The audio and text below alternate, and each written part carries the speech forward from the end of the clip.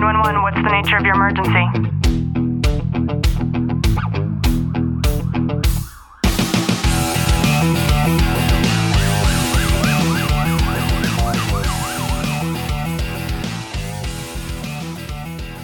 Welcome back to the Tactical Living Podcast. I'm your host, Ashley Walton. And in today's episode, we're going to talk about planning for failure and how that applies to you. And if it doesn't, it probably should. And it probably should starting now. So just sit back, relax, and enjoy today's content. One of the very first countries that Clint and I ever got to travel to was Italy. And I remember we had a layover in Germany. And mind you, these young 20-something-year-olds traveling to a foreign country, everything was new. And when you have such newness in such an uncomfortable environment, uncomfortable in the sense that we were so far away from home, and it was the first time where we really didn't have anybody to protect us. You know, Clint, of course, wasn't carrying his firearm, and we didn't have the safety and security, and we had to do things like use a passport for the first time, and, you know, baggage checks and going through the motions of this experience for the very first time was certainly not something that was comfortable. But we navigated through it, and we learned the dynamics of the check-in process, and you know exactly what it's like having to figure out new airports and going to a different country. It is significantly more difficult when not everything is in the language, the native language that you speak. So much so that when we had our layover in Germany, I needed to go to the bathroom so bad. And maybe you're like that too, where you just hold it as long as you can so you don't have to get up again to go on the plane. And I think it was a few hours of a layover that we had, and we found these bathrooms. And I remember just shooting straight into the bathroom. And as soon as I got in there, I'm looking around and I'm telling myself, like, wow, the bathrooms here in Germany look way different than they do in America. And as I'm kind of scoping things out, trying to decide where I'm supposed to actually go and, you know, to actually go to the bathroom, I'm noticing all of these strange things, like these big porcelain things hanging on the wall, and something just didn't feel right. And as soon as I got that sense, I look at the door and there's a man walking in, and he looks as startled as I was to see a man walking into the female's bathroom, and he immediately walks out and he leaves.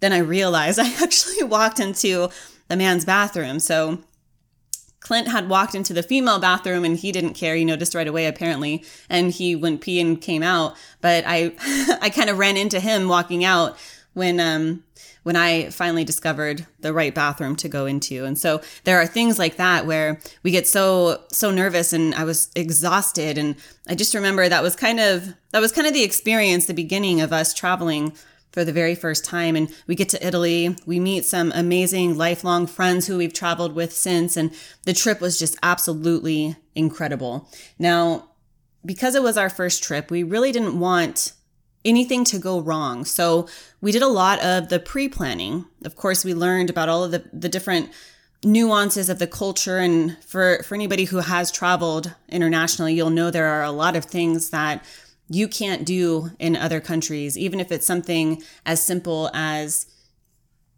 I remember going to Thailand, and one of the no-nos is as a female, handing something to a monk because they're not allowed to accept something from a female. So there are things like that, whether it's accidentally stepping on a dollar and defacing, you know, the king of a particular country, or, you know, there are a lot of things like that once you start to travel, you learn to research and to seek out so that you can show up in a country and respect the people as best as you can.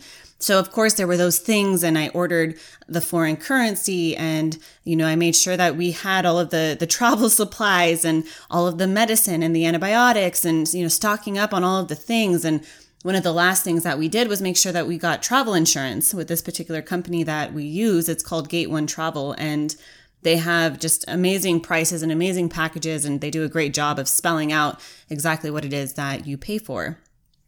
The reason I'm sharing that with you is because when we tried to come home, it was actually the day before we came home, there was this breaking news all over every television, all over the chatter inside of every cafe, and Lufthansa, the airline that we were scheduled to fly back home with, they actually went on strike. And this was a massive strike to the airline. And what that meant was that these Lufthansa flights, ours included, they were grounded, and the ones that weren't grounded, it was impossible to get on these flights.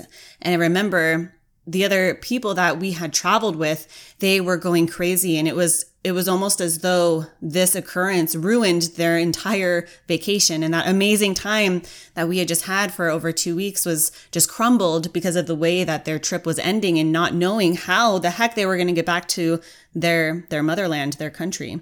And because we had that insurance and we signed up for that insurance with this particular travel agency, what was included in that is us not having to worry about the particulars, us not having to worry about the schedule or rearranging transport to the airport when we finally found a flight and all of those things. We had a tour manager, and that manager, the poor guy, it was his responsibility to go through and to help everybody and reschedule everything because of this unforeseen event that took place. And I'm sharing this with you because I was recently talking to somebody who told me that they used to plan everything like down to the T, just like what I just described to you. But because of the opportunity of something ever going wrong, it would make them so upset that they just decided one day, you know what, I'm not going to plan anymore. I'm not going to put the stress on myself of having these expectations and having things go in a way that I want them to go, and then have life throw a curveball at me and then me get so upset as a result. And while I understand that mentality, my argument to that is that I believe that the best way for us to prepare for failure is to plan. Now, what does that mean? That means that the more on top of our game we are, the more on top of our shit that we have kind of lined out and mapped out in our head. Maybe for you, it's writing things down or having other people involved. The more that we are in tune with the possibility of things going wrong, the more that we are able to plan for failure. Because in truth, having these expectations and having things not go our way, if we've already pre-planned as much as we can and we have gone the distance, then we're going to feel much more secure and calm about the fact that we did do everything that we could. But whatever that thing was, maybe for you, it's the airline going on strike, that's totally out of control for you. And there are other things that take place when planning doesn't necessarily result in the way that we thought it was going to. And what I found, especially with what I would consider to be high stakes elements, and this could be things like money or property, things that are kind of going to stab you a little bit harder when things don't go the way that you thought they were going to go, is that the more that we plan and the more that things don't go our way, if ever there is something that takes place, chances are the next time around, you're going to be more equipped and skilled and knowledgeable in that particular area. I would have never thought that Lufthansa, one of the biggest airlines in the world, would have gone on strike, and then that could have canceled thousands of flights and then had these two Americans stuck in a foreign country, you know, without knowing what to do. And thank goodness we did do that prep work and that research, a knowing of what we might need to do that for at the time. But in retrospect, every single trip that we've taken since, we've made sure to take those exact steps and then also have a backup plan. And that backup plan has included things like scanning passports and all of our important documents and making sure that somebody who is back in the States has a copy of all of those things.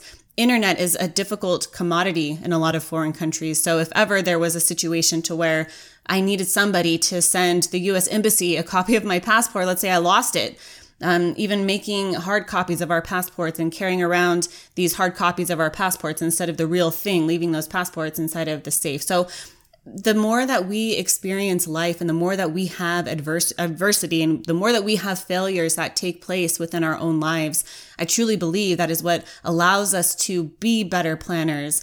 And whether that person I was talking about realizes it or not, I am certain that there are many things that he does when he goes about his day to where he's pre-planning.